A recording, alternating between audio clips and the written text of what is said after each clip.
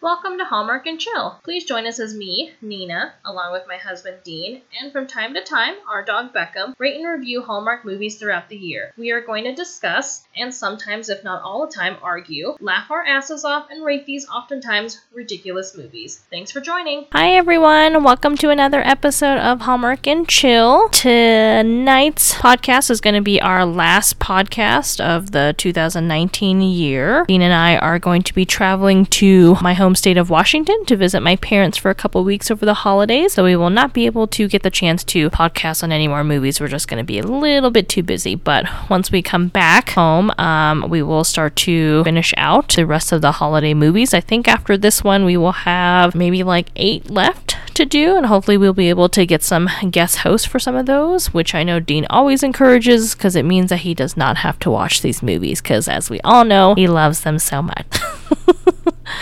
So tonight we are going to be covering Hallmark's Movies and Mysteries titled Angel Falls, a novel holiday. So the synopsis reads, book editor Hannah must work with former rival Ryan to help a potential writer find her way. Angel Anthony reminds them about Christmas spirit and the value of community. This movie aired on December 15, 2019 and stars my favorite, Jen Lilly, Carla Marks, and Eric Close. So the movie starts off with Ryan, who is played by Carla Marks, and he is volunteering to light up the Christmas tree at the Christmas tree ceremony here in Angel Falls. He is from this town but hasn't been back. I don't remember how long he mentioned, but he's back really just to kind of do some estate paperwork. His parents had passed away however many years ago, and his uncle had been running the estate until he is now retiring. So that's really the purpose of him being back in this town. Hannah, who is played by the lovely Jen Lilly, and they end up running into each other at this Christmas tree town lighting, whatever you want to call it. And she's been in the town ever since, forever, I think so. I think they said she went to college. I don't know where exactly, but she returned home. So she helps to run her family's publishing company right in town. And these two used to be, they aren't exes like some of these movies are, and the synopsis says that they're rivals, and I guess, I mean, they grew up with each other, they went to school with each other, and she always kind of found it to be this competitive thing, I guess, and he might have too. She just thought that he was really good at everything came really easy to him, whether that's really true or not. They even competed for the same job at one time, so I guess, yeah, they're just kind of rivals here, as whatever you want to put it. Then we are introduced to Eric Close's character. He plays the angel Anthony, and he is on assignment, if you will, in Angel Falls. He was sent by the angel Michael, and I think he's kind of the connection to the first Angel Falls movie. I can't remember who played him, Beau Bridges, I think. So he's the one that sent him to this town, but we don't exactly know who he's supposed to be helping. Could be Hannah, could be Ryan, could be both. But at this time, it's kind of a little bit unknown. Hannah's mom, who has stayed in touch with Ryan for a really long time, and he mentions later on in the movie that the reason why he kind of stayed connected to her was just so he could, feel close to Angel Falls since he moved to New York, and because his parents weren't here anymore, and his mom, I guess, was best friends with Hannah's mom, so they always kind of kept that connection with each other. And because of that, she ends up recruiting Ryan while he's in town to kind of help consult on how they can go about better promoting books. I guess they're thinking about potentially publishing like cookbooks and lifestyle type of books. I don't think their business is necessarily doing bad, but they're just trying to expand in certain areas. The angel Anthony ends up becoming the new receptionist. They just happen to have a position open at the publishing company, and he ends up taking that slot. And pretty much for the remainder of the movie, while he's there, he's kind of this very sage Yoda-like type of character, where Hannah ends up talking to him about a lot of things that are going on between her and Ryan, and just other things, and Ryan kind of does the same. So he's kind of this touch point for a lot of these main characters throughout the movie. An author that Hannah really, really loves, she loves like a series of books that this author writes. I don't know if they're all Christmas books, but one of them is her favorite. It's like a romance novel that happens to take place place at Christmas. And this author, I think her name is Tina, last name I can't remember, but she is going to be renting out Ryan's parents' home, and Ryan is going to end up, garage is like a, I don't know what it's been converted into an apartment, I guess, so he's going to be living in the garage part while she lives in the main home. And Hannah gets an idea that because Ryan kind of knows her, or at least that's his tenant at this time, that maybe if she could have a meeting with her, might be able to bring her into the publishing company and kind of just generate more buzz that way, I guess. And so he does kind of end up setting up a little bit of an impromptu meeting between the two, and we don't kind of really know why she's in this specific town at this time, but you can definitely tell that she's kind of solemn and sad, and she mentioned something about that she is going to be retiring from writing and whatnot. But she does end up meeting Hannah, and she's kind of trying to talk to her about her publishing company and, hey, I want to have a meeting with you, but she ends up kind of just being very distant, Tina, and she's looking around and she sees like these happy couples, and she becomes really sad. So you kind of get the idea that maybe she's lost someone very close to her at this time. Later on, Tina offers to help Hannah and her friend, who happens to be married to Ryan's friend and is the lawyer, I think, with all the estate stuff. And because they end up burning some like gingerbread cookies, so she comes over, she's a really good baker, kind of gives them some pointers and helps to make some new gingerbread cookies. And this is where she reveals that her husband unfortunately passed away about 6 months ago, and that's the reason why she's in Angel Falls, is because he grew up there. I think that's what she said, that he grew up there, either that or he just really loved the city, and that's what kind of drew her to coming back around this time of the year. Ryan ends up interviewing for a software company, and he pretty much gets the job right off the bat. I think it's like, I don't know, I would assume it seemed like really quick the next day he ends up getting the call and offer the job. But it's around this time that him and Hannah have really been reconnecting and getting along really well, and he's working, for her company, and you can kind of see some sparks fly. So he's kind of having second thoughts about potentially taking this position, and he tells the company that he has to think about it, and he has until I think like Christmas to give them a decision. Hannah and Ryan end up putting their past behind them. Like I said, they're kind of rivals in a way. I think she's really the one that had more of a problem with him. She's the one more with like the competitive edge, and she kind of finds out that all this time she'd been thinking that he's so good at everything, this and that, and we're not saying that he's not, but he actually was having a lot harder time than letting on, his parents had passed and whatnot, and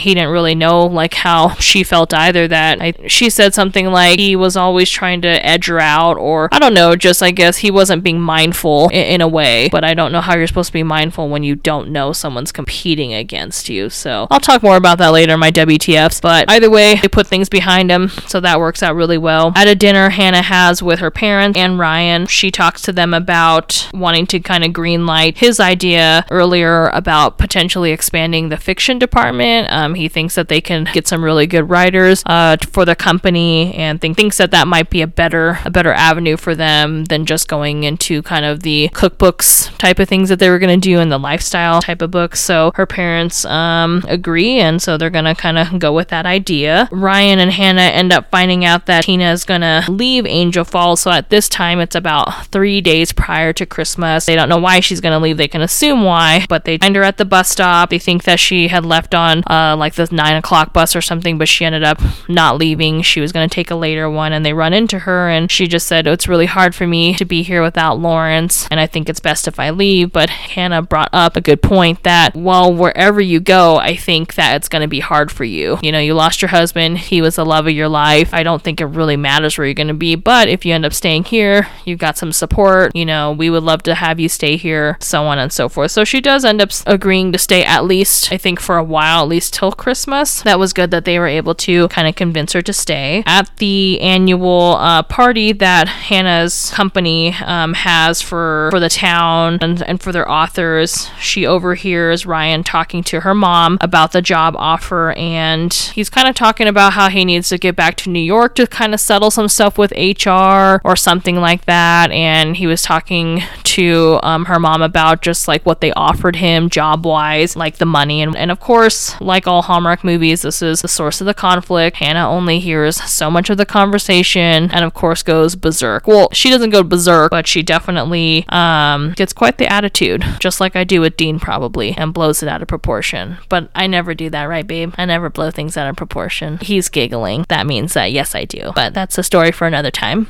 It turns out that although he was having this conversation with Hannah's mom, he actually turned down the job, but he was just trying to give her the rundown of everything that kind of happened. She definitely feels like a dummy, because she's like, yep, definitely blew things out of proportion, and she finds out that he signed the estate papers like days ago, but he wanted to stay in town for her, and so yeah, she feels like a real shithead, and I feel like you should, because wow, she really blew things out of proportion, I feel like. Tina ends up coming to the party, because Hannah had invited her earlier, and right before this, though, I forgot to mention, Ryan had went to her house to basically say, hey, I'm leaving town, I need you to give this paper to Hannah, we don't know what it's in it at this time, and he tells her that he's going to be leaving or whatever, and she's like, well, just like you told me, you can't run away from everything, and he's like, well, Hannah just doesn't want anything to do with me, and I think it's best that I go. Gives her this piece of paper. When she ends up coming to the party, she ends up giving it to Hannah, and it turns out that it's a list of all these authors that I don't know if he has an in with, or he knows. I'm assuming that he thinks that would be great to kind of, again, expand their fiction department, and so she is hoping to kind of go after him, and we don't know really like how far he's gotten at this point, if he's left, if he's still there, but I think y'all can guess where he went. So Hannah ends up leaving the party. She's kind of walking around town where like the ice skating rink is, and where they had the Christmas tree lighting, kind of the center of town, and he's still there, and she apologizes to him about kind of, losing her shit over nothing, per usual, and of course they end up sharing a sweet little kiss, and you think that the movie's over, but it's not. Everyone freezes like they did before, because in the beginning of the movie, when Angel Anthony was introduced as he was walking down the street, all the people froze, and then he was hanging out with his other angel friend, so that's kind of what happens again, and you see Anthony with his angel friend again and talking about his mission, and so his mission turned out to be that he was there for Tina, actually, to kind of help her move through the grief that she was experiencing with losing her husband. The angel next to him was asking, he's like, and Hannah and Ryan? And he said, well, kind of just a happy coincidence. He's like, I kind of needed to enlist some extra help to kind of mitigate this whole situation, which I guess it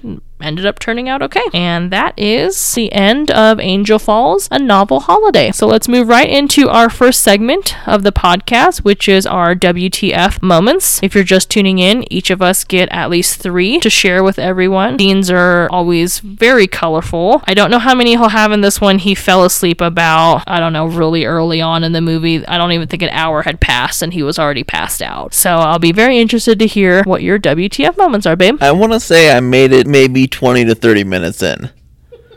But I do have 2 WTFs. So glad that you were able to pick out 2 in that time. Yes, I got 2 of them. A whole 2, which is pretty good considering how I honestly wrote them down in the first 15 minutes. So number 1, they have this scene where the leading lady is walking into her family business where she works. And the phone is ringing. So she walks over and she answers the phone. And then she goes, please hold. Puts the phone down. Never comes back to it. Nobody ever goes back to that phone. That person is still on hold.